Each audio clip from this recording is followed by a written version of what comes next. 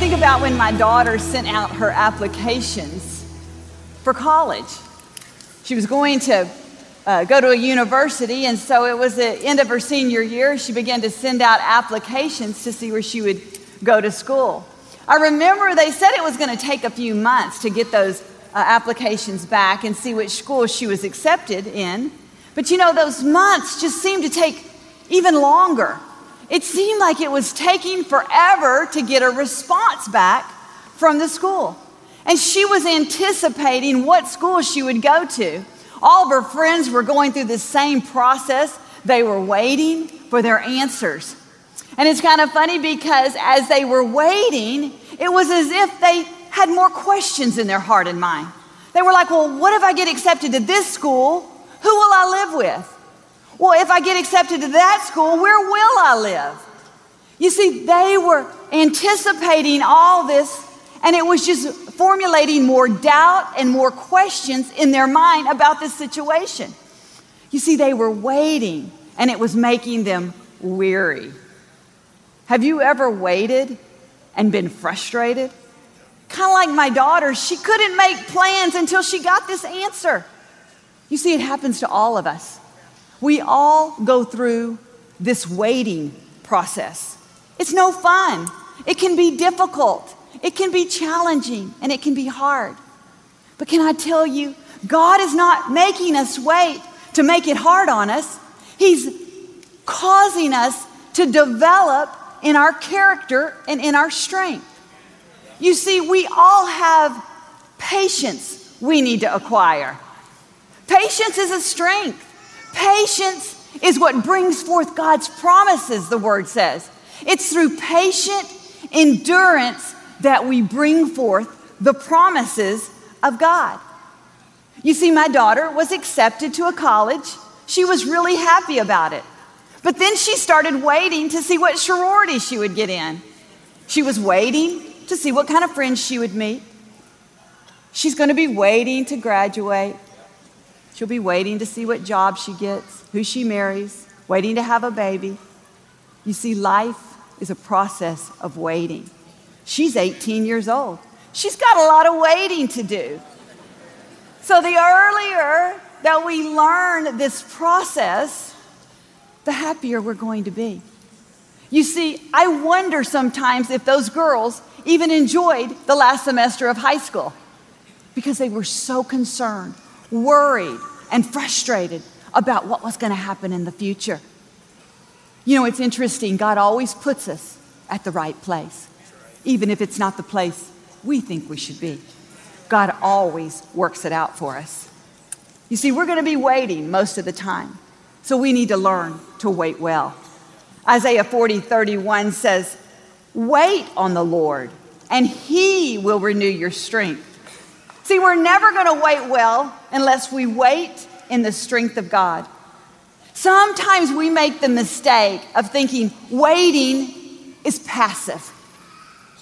We're standing in the corner with our hands folded, just waiting for the right thing to happen, waiting for us to get this great break, waiting for our career to start. But see, God doesn't think that we should sit around and wait. We should be actively waiting. We should be pursuing God, not just waiting to see what happens, but preparing ourselves in the wait. You know, I've heard it said like this, that patience is a muscle that can only be developed in the wait. You see, we've got to wait well to develop patience. We all want patience. We all want to be strengthened. The writer of James says it like this: "See the farmer, how he waits patiently for his crops to come up?" Then it goes on to tell us how he waits. It says he waits with cheerful endurance, with expectation. He's waiting, looking for the signs, the rain. He's out there watching his soil, believing it's rich. You see, he doesn't go out there and say, "I know I planted seed in the ground. I wonder if it's still there." Have you ever thought, like, let me dig it up and make sure it's still down there? I don't see anything happening yet. You see, that's easy. We all feel like that. But he stayed excited about his crop, even when he didn't see anything happening, because he knew it was just a matter of time that the earth would bring forth his harvest if he kept his endurance and his strength and his patience. See, we should all wait with that attitude, shouldn't we? We would enjoy life more. You know, we don't need to feel the struggle when we wait. We need to develop our patience, knowing that at the right time, God is going to get us to where we need to be. We need to start enjoying our life right now, not looking so far into the future that we forget what's happening right now. I was in the elevator with my daughter not long ago, and we were going up to like the 25th floor in this high-rise building, and the elevator stopped, doors open, and a man walks in, and we're just standing there, and he looks at me, and I smiled at him, and he looks at me, and I said, hi. He was going to say something to me, and he stopped for a second, and I could see him thinking, and he said, I can't believe you're standing in this elevator. I can't believe I'm seeing you right now. He said, I was talking to a friend of mine the other day, and he said, I was talking about how I've been waiting for something for a long time, and I need God to help me. I need him to increase my patience so I can bring forth what I feel like he's called me to do. And he said, you know, I love the ministry. I get encouragement from the ministry. And he said, because I see you today, he said, I believe it's a sign that God is telling me it's going to happen. Hang on, don't give up. It's just a matter of time. You know what that man was doing? He was doing the same thing that the farmer does. He was looking for a sign. He was looking for the rain. He was saying, I need this cheerful, hopeful endurance. God, give me a sign. Give me the next thing to get me to my next place. Strengthen me. I'm waiting on you so that you'll renew my strength. You see, when we're strong, we can endure. God says, I want you to run and not get weary. I don't want you to faint. I want you to be strong with this virtue called patience. See, we don't need to birth anything before it's time. We've got to be ready for what God has in store for us. And if we're going to bring forth the promises of God, we're going to have to develop patience. Patience isn't a bad thing. Patience is a strength. It's a good thing. Jesus told 500 disciples, wait here in Jerusalem because the Holy Spirit is going to come upon you. He said, don't leave. Wait right here. Do you know that only 150 disciples out of the 500 didn't get impatient and leave? The rest left. There was only 120 out of the 500 that stuck around. You see, sometimes I think when it takes a long time, we get bored. We lose our enthusiasm. We forget what we're waiting for. We quit expecting. You see, that day, the ones who stayed got renewed, recharged, and energized by the Holy Spirit.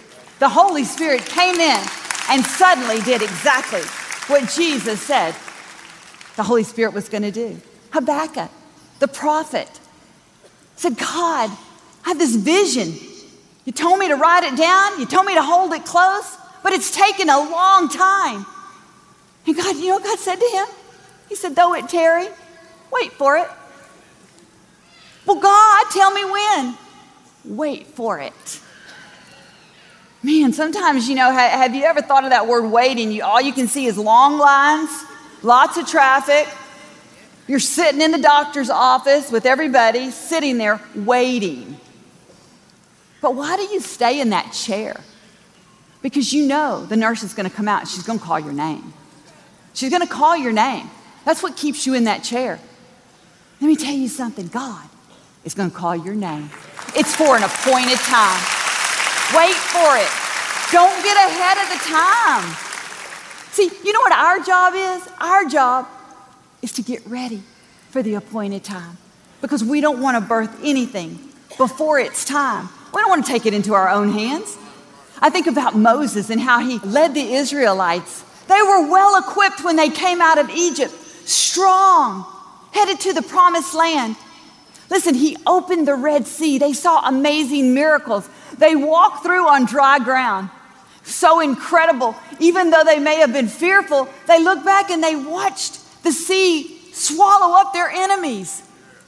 You see, God did amazing things.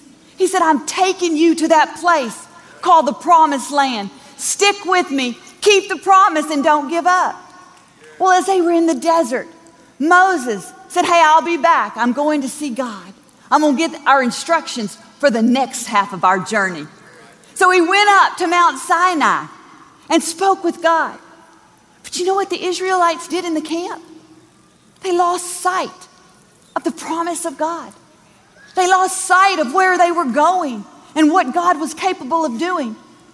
You know what they said? They said, we don't know if Moses is even going to come back. He's taken so long. They were so impatient. You know what they did? They took the gold that God had given them, that he had supplied for them, and they threw it in the fire and they said, we're going to make our own God. We're going to celebrate and worship that God. They thought that God was going to make them happy. It didn't. It didn't make them happy at all. In fact, you know what they did? They fell short of the best plan God had for their life. We need to be prepared. There's a appointed time. What are you doing to get to that appointed time? You see, it's how we wait that's important to God. How we wait can oftentimes lead to how long we wait. See, the waiting is what God is interested in. He's interested in what we're going to develop within us as we wait. In fact, I believe he's more interested in our development than what we're waiting on. Because see, God's got amazing things in your future. Hey, if he's brought you this far, he's going to take you all the way. He's parted Red Seas for you. You've seen him do miracles. You're well fed and well clothed.